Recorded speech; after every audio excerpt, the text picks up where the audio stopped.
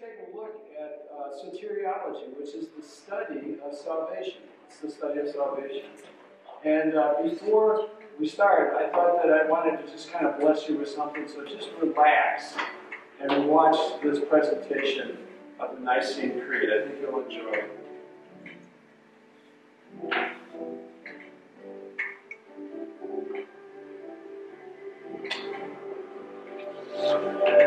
We believe in one God, the Father, the Almighty, maker of heaven and earth, of all that is seen and unseen.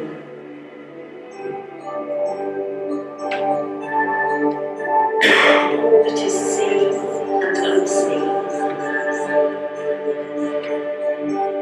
We believe in one Lord, Jesus Christ, the only Son of God, eternally begotten of the Father, God from God, light from light, true God from true God, begotten, not made, of one being with the Father.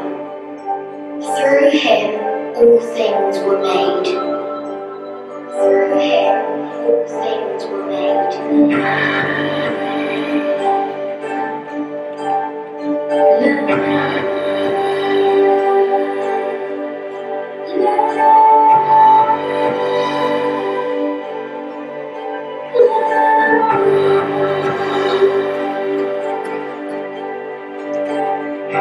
For us and for our salvation, you came down from heaven. by the power of the Holy Spirit, he became incarnate from the Virgin Mary, and was made man. For our sake, he was crucified under Pontius Pilate. He suffered death and was buried. On the third day he rose again. in accordance with the Scriptures.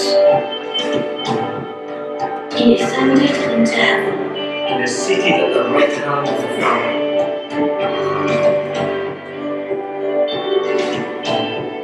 He will come again in glory to judge the living and the dead. And his kingdom will have no end.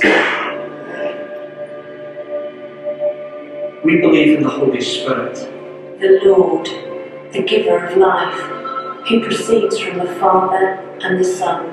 With the Father and the Son, he is worshipped and glorified. He has spoken through the prophets. We believe in one holy, Catholic and Apostolic Church. we acknowledge one baptism for the forgiveness of sins. We look for the resurrection of the dead and the life of the world to come. Amen.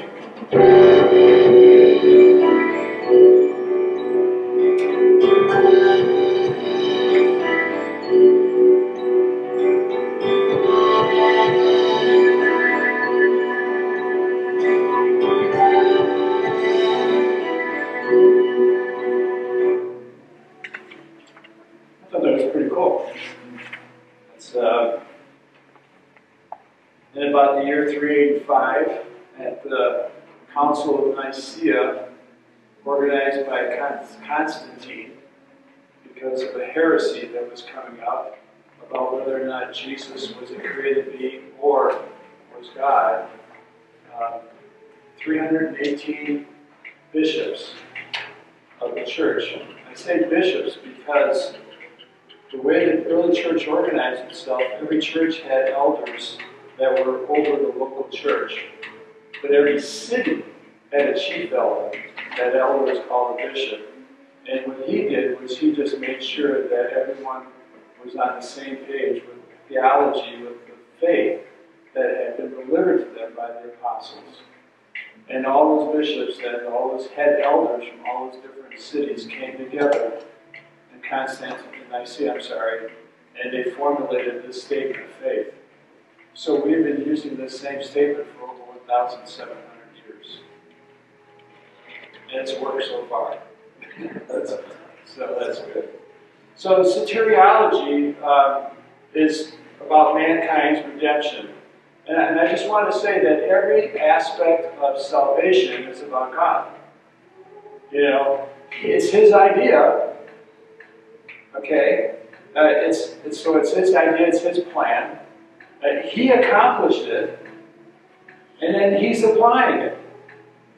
So the only part that we get to play in it is the benefit of it, actually being blessed by it. So it's really fascinating. So soteriology is the study of salvation. There have been different theologians over the millennia who have had varying perspectives on God's grace to save. So they've had different ideas about God's grace and about what salvation looks like. The last thing we talked about last time was salvation as God's sovereign plan and scope. We had those 8 different things that salvation we're actually saved from. You know, it's not just like saved from the wrath of God. We're saved from perverse generation. We're saved from our own sin. We're saved from being lost. We're saved from people who steal our faith. We're saved through things. We're saved out of things. So, you know, there's a big bundle that comes with our salvation that sometimes we just don't pay too much attention to. And it's well worth it. Salvation, we're going to look at the part that God accomplished today. We're also going to look at how we applied what He accomplished. So, getting back to the scope of salvation, here are the 8 things that we talked about. We're saved from our sin, saved from being lost. We'll always know where we're going. Jesus is the way. So He's the path. Yes, George. Can you get on paper? Did everybody get a paper? Yes, right at the back there should be papers on the table. To the left, a little table right by the box.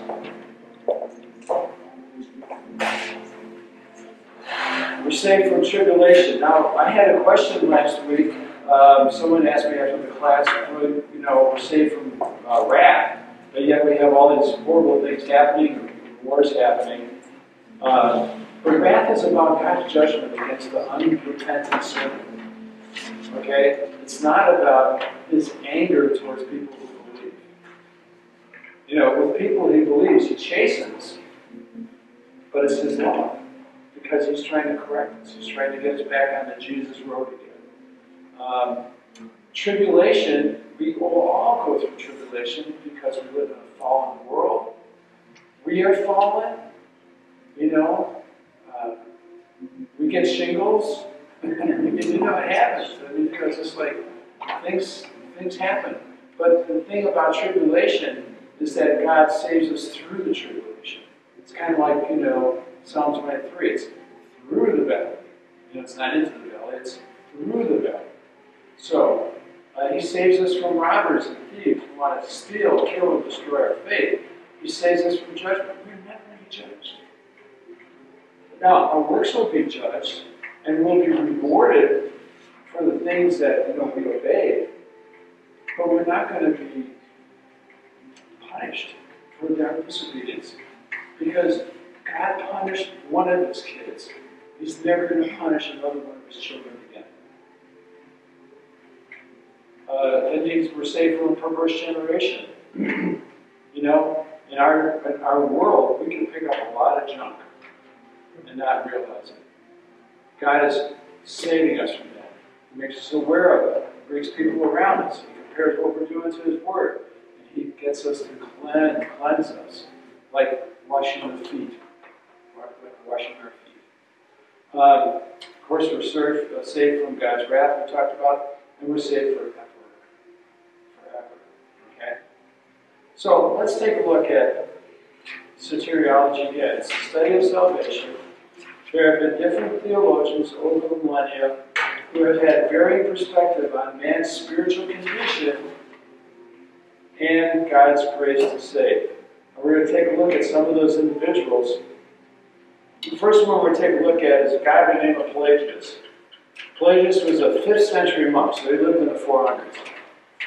And he believed that each person has within them a spark of light, because he believed that the image of God that we all have, okay, has that spark of recognizing goodness.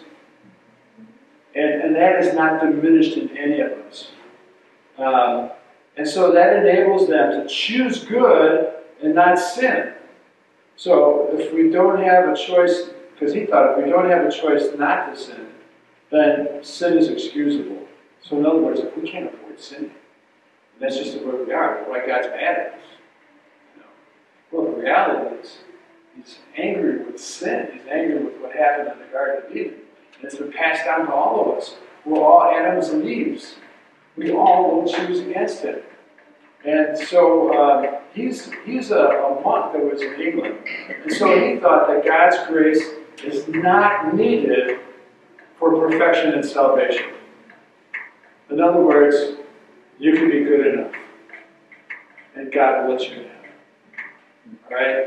Because He has left this spark of light in you that enables you to know what's good and to do what's good. Now, here's the big problem. The standard is not good. It's not about being good. The standard is holy. And that means perfect. And God just flat out says, no one is holy.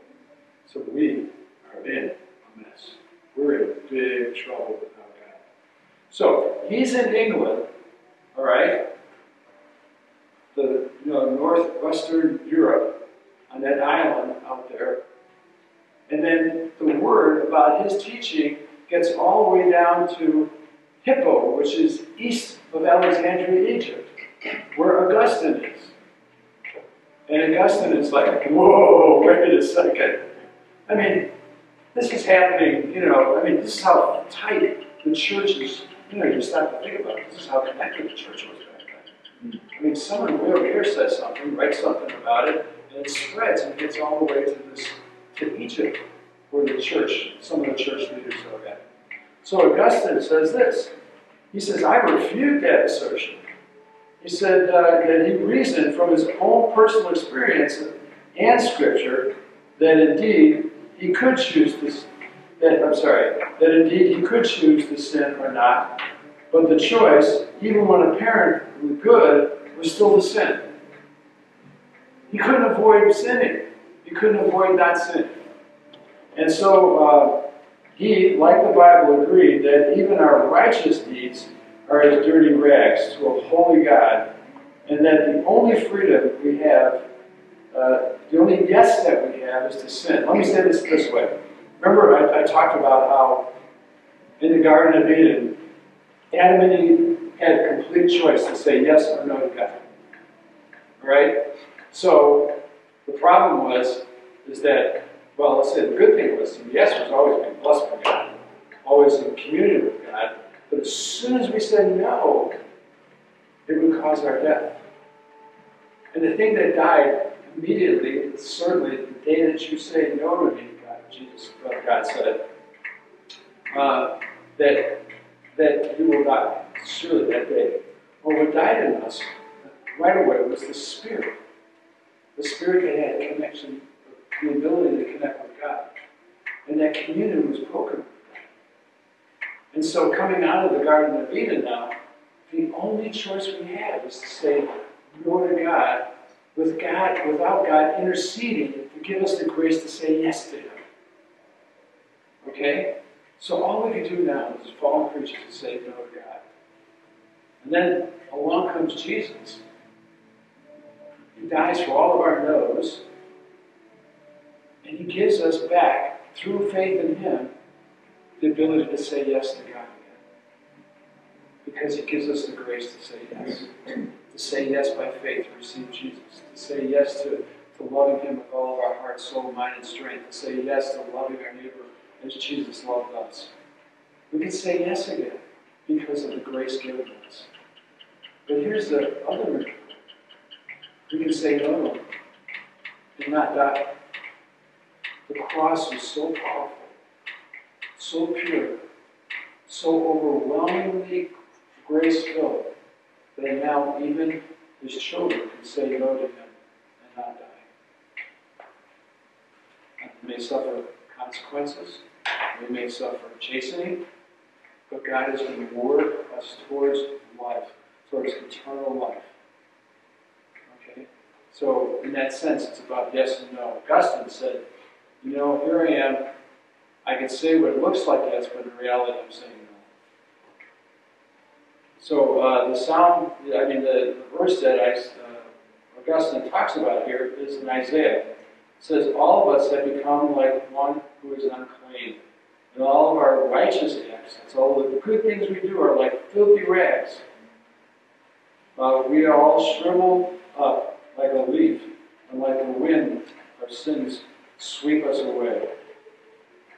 When Isaiah says that our good deeds are like filthy rags, that term filthy rags is actually cleaned up a lot. Because what it means is what women used to wear for a menstrual rags. So bloody, yucky thing. That's what your good things look like to me. So, yeah, we're in big trouble. So along comes John Calvin, and he says, I agree with Augustine. By the way, Augustine is a big problem for, he's one of the only saints that's accepted by both Protestantism and Catholicism. Okay? Both sides love his writings. But he's been a crazy thorn in the flesh for Catholicism because he believes that you need grace to be saved. He doesn't believe that there is this spark in us. And consequently, he believes that the only way to salvation is by faith alone. You can't earn it. And so he tries, for centuries, until finally the Catholic Church basically said, okay, we're not going to argue about this anymore. It's just going to be a non-issue. We're not going to even talk about it. And that was basically one of their edicts. They said they're not going to argue about whether or not it was by faith alone or there was a spark of light in it. We're just not going to talk about it. And that's basically probably too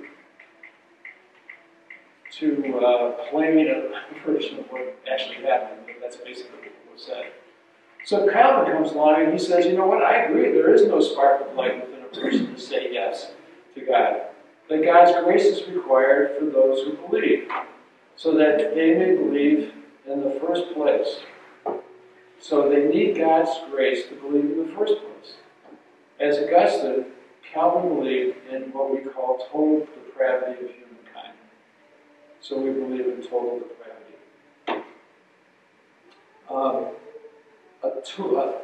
The acrostic was called the Tulip, was developed to define the 5 areas of faith that Calvin believed about the condition of man and what grace was. First of all, he said that man was totally depraved, that no man could come to God without God giving him the grace to do it. He's dead. Remember we talked about Lazarus. Lazarus was dead. And Jesus said to him, come on out, Lazarus. By the way, do you know why Jesus said, Lazarus, come forth? Because if he just said, come forth, the whole cemetery would empty. So he said, Lazarus, come forth. And Lazarus comes out. Well, how could he obey? He was dead. He had to be quickened so that he could hear. And then it says that Jesus said, take the death wraps off of him. So, he was wrapped up like a mummy.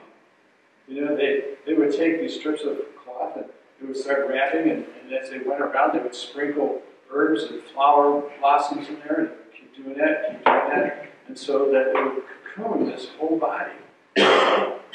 That's basically probably the condition of Lazarus' body. So God enabled him to hear while he was dead. Gave him life when he had no life. Gave him the ability to obey when he couldn't even obey. And to me, that's a pretty good picture of what it looks like when we get saved. One day God said, Wayne, come forth. And I was like, oh my gosh. I said, wait. And he's given me the ability to continue walking. Every step I take inside of Jesus, with Jesus, is because of his grace working in me. And Candy wanted to kill me if I don't. So, okay, unconditional election. That means that there was nothing about any one of us that gave God a reason to choose us, to elect us. Nothing. He just, I had a friend who had this horrible nightmare. And he was on an escalator going up in his dream.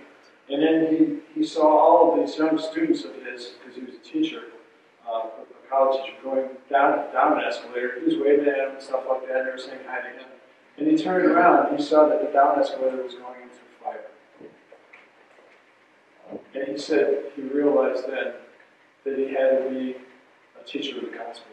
He had to tell people about Jesus Christ. And he started working with Youth for Christ, I think it was one of the big ministries.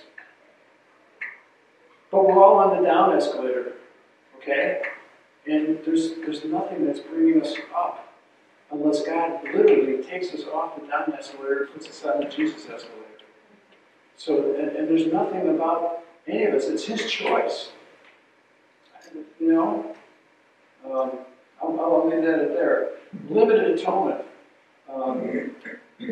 Calvin believed that the atonement that Jesus did for sin on the cross was applied only to the people who were elect. In other words, Jesus didn't die for the whole world. He just died for those who were chosen. Okay? A couple of these things I have to tell you, I'm like about there's this called a 5-point tulip. I'm probably 3.5 points. So, and a lot of people, for a lot of good biblical reasons, agree or disagree on this. So, this is not in stone. Moses didn't come down the mountain with these. Okay? This is what we're trying to develop over the centuries as we look at this. So he believed in limited atonement because in his mind, if atonement was for everybody, then everybody would be saved because he's God.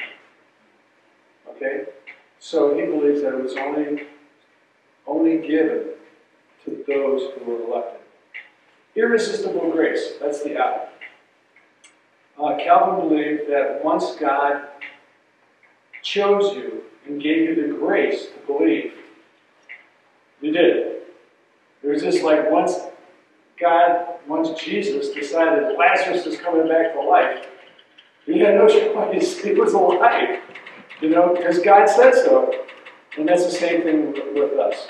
The grace that God gives us is irresistible. Now, everybody doesn't believe that. Some people believe that God's grace is given, but now it's sort of up to you to choose. Okay? So we'll talk a little bit more about that a little bit later. And then he also believed in the perseverance of the saints. So it's kind of like, there's a couple ways of looking at this. One way of looking at this is once you're saved, you're always saved. It's eternal. Okay? But it also means that as you go through trials, and you go through tribulations, persecution, injustices for righteousness or for Jesus' name, you will endure and you will make it through without denial. And that became a big deal during the times when Christians were being thrown to the lions, because there was a lot of people who recanted of their faith, and then once the trials were all over, they wanted to come back to the church. And so there was a big discussion about that. Maybe one day we can talk about that. So any thoughts about, or any comments about the tulip, or any questions? Yes, yeah. Hey, could you just clarify again the unconditional election? I kind of get the limited atonement. Yeah, so unconditional election means that there was nothing in you that God saw and said, oh, you know what? I just really like it. Jesus is better, So, yeah, so it was just His choice. There was nothing in humankind, the human side of the fence, that made us more attractive than anybody else. So they kind of go hand in hand. Yeah, they do. Okay. So, along comes a student of John Calvin, a guy named Jacobus Arminius. And he said salvation is based on God's foreknowledge or foreloving. Okay? So he foreknew and foreloved those that he knew or knows will respond in his faith to His grace and the gospel. So this is what he thinks. And it seems it's a slight couple degrees off. So Arminius feels that grace is resistible. God can give you the grace and you can reject it. But God, being God, who knows the future, sees that Joel is going to respond to my grace. He sees that he's going to say yes to my grace. So he predestines to elect him, to protect him, and to bring him to faith when he comes to that point. And now he's saved. So God foresees someone saying yes, and says, because of that, I am going to fashion my predestined path for him in my love and in my plan. Okay? So let's just go a little bit. Therefore, people have the possibility of either accepting or rejecting God's grace. So that means that God's grace is not irresistible. Now God's grace is resistible. Okay? God's grace is not powerful enough to bring someone to salvation. Is God's grace powerful enough to keep someone safe? That becomes the question. Alright? If it's not powerful enough to save you, you have to kind of like add your faith and respond to God's grace. Then you have to keep responding in faith to keep your salvation. Alright? So the more your salvation depends on you, the more your eternal security depends on you. Alright? So that brings up the question, can salvation be lost through future disbelief? Well, the first thing that happened was Arminius was being categorized as a Pelagian. That there was just a little bit of spark of light in you, okay? And Arminius was like, no, I don't believe that at all. I believe that no one could say yes to God without God's grace. But I still believe we're so bad that we could say no to him too. So he still believed, it took God's grace to say yes, but believed that our fallenness was so severe that we could say no to God's grace. I don't know about you, but I'm tired of really trying to explain it. You kind of grasping some of the stuff that the subtleties there? Okay. So both Arminius and Calvin believed in predestination, which everybody thinks that's, the problem. When we think about predestination, people are automatically like, wait a second, you mean people are predetermined to go to hell? God says, you're going to hell. Well, there's the Bible verse about, Jacob and Esau. And before they were born, God selected one of them. And in that, word that he uses, he hates one and loves the other, So Arminius, and people who are Arminian are like, look over here, look at what God did. He didn't choose people. So they both believe that people who come to faith are predestined. But they're predestined to be like Christ. They're predetermined to live with God forever. They're predetermined to inherit what Christ inherits. That's what the predestination is about. It's not about, never in the Bible is predestination ever about punishment. That is the normal status for all of us. All of us. And God, by His grace, selects whom He wants.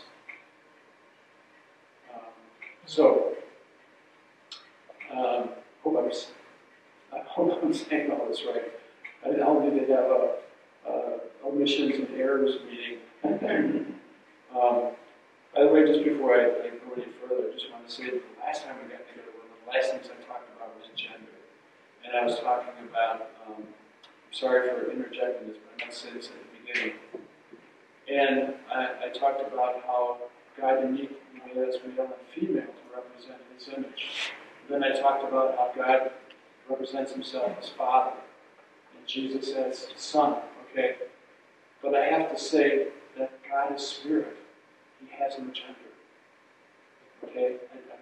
want to make sure I get that clear because I kind of felt like I left the impression that he was male. He decided to manifest himself and reveal himself to us as a father. But he's spirit, so we can't give him a gender. Jesus was born, and God manifests himself in a male. That still doesn't make God male. He's spirit. Okay? Jesus was male. He was the son. But he did the Father-Son thing to reveal to us the communion type that he wants to have with us, the relationship he wants to have with us as a perfect parent, a perfect father parent, caring, protecting, providing parent, and a perfect a child that loves and responds to the love of the Father perfectly, so that he can show us what it looks like in our terms as human beings. Okay? So I just want to make sure I get that. Okay. Excuse me. So there's one more thing excuse me, that we should talk about, and that's universalism. It appeared in America about the time of the Revolution and the independence, and it professed that there's an ultimate salvation of all. They quote the passage in Scripture that says, all in Christ will be saved.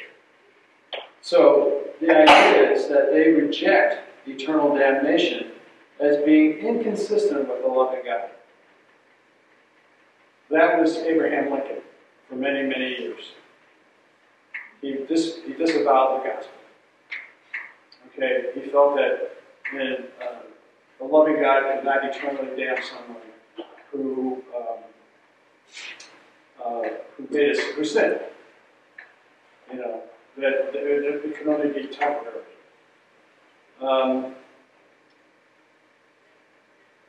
The problem with that is that there are plenty of scriptures that talks about eternal suffering, eternal fire, talks about the weeping and gnashing of teeth, talks about being cast out, and there's just too much that shows that there is eternal punishment.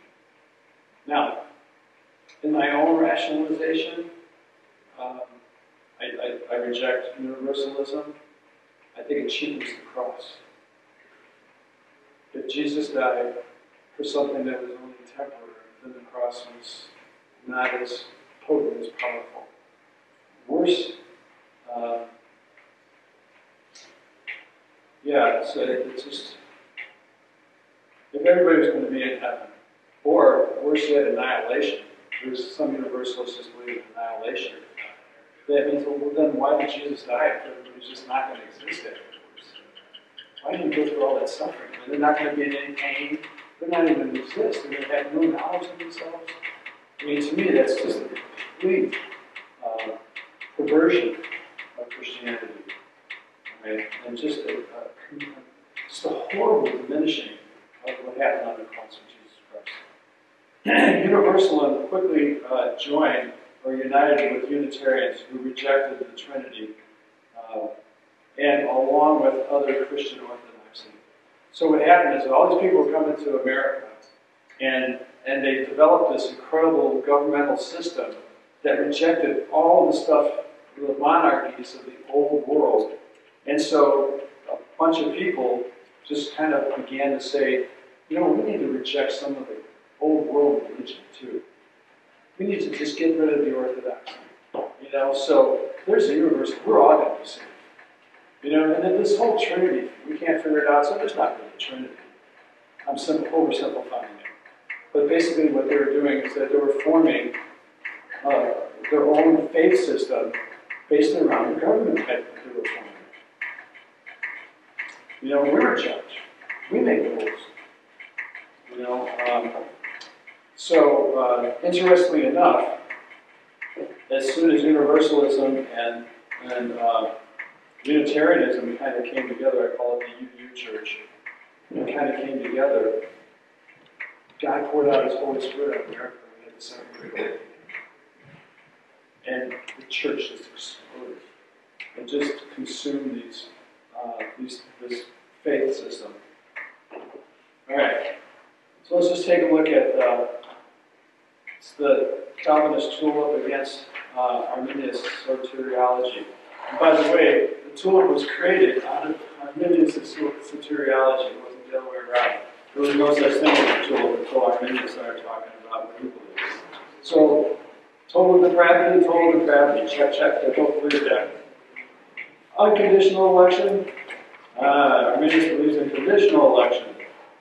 God foresees and foreknows and foreloves you because of the fact that he sees that you're going to say yes to his grace. So that's different. Limited atonement on this side. And universal atonement on the other side. Arminius believes in universal atonement that God died for everybody. But you can say no to it. Okay? Irresistible grace for Calvin. Resistible grace for Arminius. Perseverance of the saints for Calvin. Perseverance of the saints for Arminius. Depends on which Arminian you talk to. Some say yes, some say not so much. It's up to you. So those are some of the differences as I believe they present themselves. This is a lot. You guys are doing great. Let's see what time we get here. Move it along quickly here. Let me just go over a couple of words. Predestination. Where God sets forth beforehand or determines beforehand all things according to the counsel of his will. So it's not just people that come to faith who are predestined. He's predetermination of his will. I mean, we could read through the book of Revelation and Daniel, and we can see future events that he's predetermined. We can see that he is reserving evil people for punishment. We can see all these things. He has a predetermination. So, Ephesians says, in him you are chosen, having been predestined according to the plan of him who works out everything in conformity with the purpose of his will. Remember, God is a God of will. He's trying to turn us into children of will so that we're firm about the things we believe in, firm in our decision, firm in our prayers. You see there that predestination, again, is about the chosen. It's not about those that are going to hell. It's always about the people who come to faith. God predestines believers to adoption. Another positive thing about predestination. He predestined us to adoption as sons or daughters through Jesus Christ to himself, according to the kind intention of his will. By the way, in Scripture it will say predetermined to adoption as sons. It's like, well, why does it say sons and daughters? Well, in Roman law, an adopted son was a complete heir. And I don't think that was true of an adopted daughter. So when the Scripture says adopted son, it's saying that men and women have exactly the same inheritance rights together. One is not greater than the other or less than the other. It actually is a significant difference. Okay? We are predestined to be conformed to the image of his Son, along with our calling, justification, and glorification. So the scripture verse out of Romans says, for those God foreknew, he also predestined to be conformed to the likeness of his Son, that he might be the firstborn among many brothers. And again, Jesus wasn't born to be the first Christian, okay?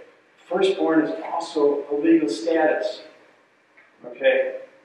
And you can see through Scripture where the secondborn got the rights of the firstborn, because it's a legal status, and that's what's being said here. It's not saying that he was born. He was, he didn't pre-exist.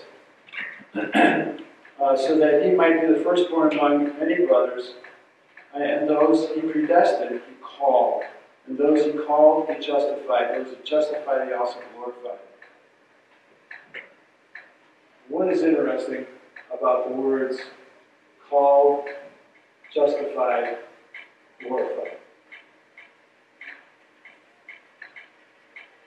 Yeah, you're saying something. What is that? It sounds on your... Yes, it's done. It's not saying that those he predestined, he's calling, and justifying and glorifying. It is done in his mind. Don, you are glorified. Look at this guy. He is glorified. Pat, oh my gosh. Not even his glory diminishes your glory. It's past tense for God. He's already done it. As far as he's concerned, done. Done deal. It's happened. Predestination is spoken of God's elect alone. It's never of the reprobate person who are doomed to damnation. Another word, two words I want you to look at are election and foreknowledge. Election, as a result of predestination, God elects certain men and women as a sole choice of his will to receive unconditional and effectual grace that brings them to faith in Christ. Romans 9:10 through 15 says, not only that, but Rebekah's children had one and the same father, Father Isaac, yet before the twins were born, had done anything good or bad in order for God's purposes and election might stand, not by works, but by him who calls. She was told, the older will serve the younger, just as it is written, Jacob I have loved, and Esau I have hated. What then shall we say? Is God unjust? Not at all. But he said to Moses, I will have mercy on whom I will have mercy, and I will have compassion on whom I will have compassion. He's God. I mean, it's kind of a hard thing for a person to say, but he's God. He created us. You know, the fact is that he mercifully, instead of destroying all of mankind, humankind, he's actually loving and saving some of us. It's a miracle. Foreknowledge, as a result of his eternal election, God foreloves those he has a covenant relationship. For those God foreknew, he also predestined to be conformed to the likeness of his Son, that he might be the firstborn of many brothers. So, the foreknowledge leads to foreloving. He knows, he does know who's coming to him because he's selecting this. Now, I just want to say that these are deep weeds. It's hard. It's hard to wrap our hearts around sometimes to realize that God sovereignly elects people. And that's where some of Arminian stuff comes from. You know, because they try to reason and rationalize and use Scripture. I mean, it's not just some kind of man-made convention or theology. I mean, they do have sources of Scripture, and there are churches that are very good churches and really believe in Jesus Christ that believe on different sides of this fence. So, if you want to, one day we'll get together and I can tell you about what part of the tulip I believe in.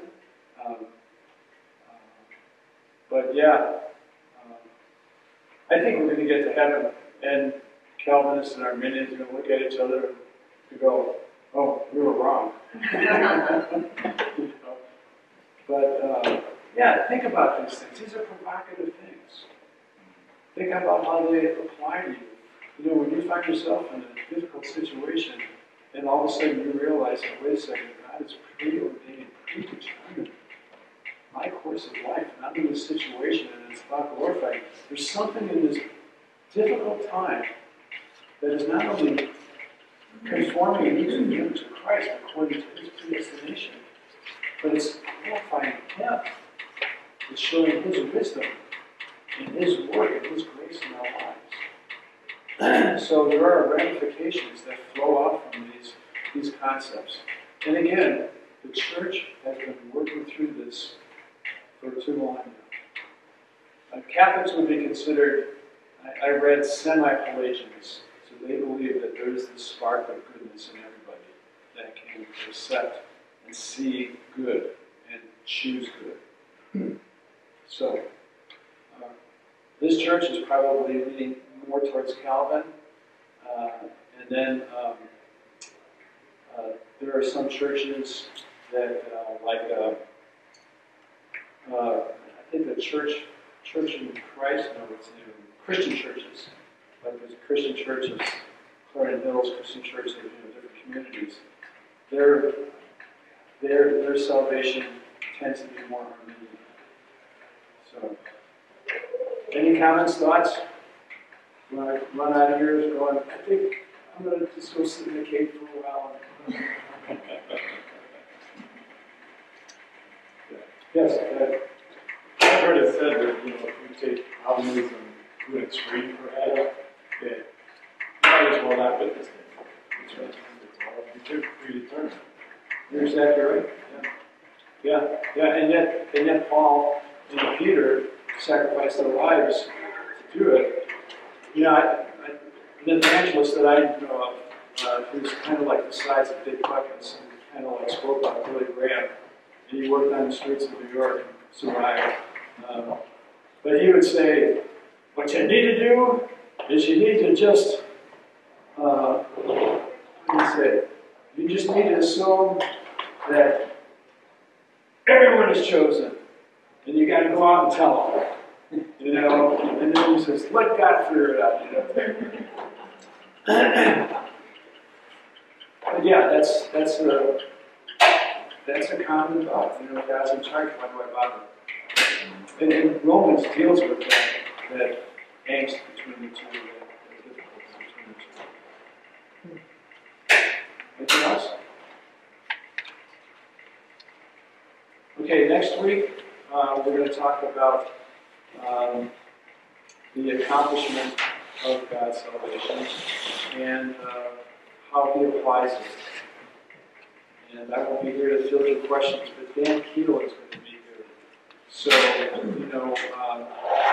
maybe you can pause it and ask questions, or write down your questions, and afterwards you could ask Dan, and he'll be glad to give you what insights he has. Okay, thanks so much, everybody. I won't see you next week, I don't think, but we'll see you in 2 weeks. And we'll have one more. We'll start looking at, when I get back, we'll start looking at the church. And that's the section that's called We Are the Church. Pastor Adam here. Well, I want to thank you for tuning into Grace Bible Church, and I would love to hear what you thought of today's program or of ways that we can be praying for you and with you. So check us out on social media at GBC Elm. Also, if you would like to support our ministry, you can give securely at our website at www.gbcelm.org. Now remember, God loves you, and so do we.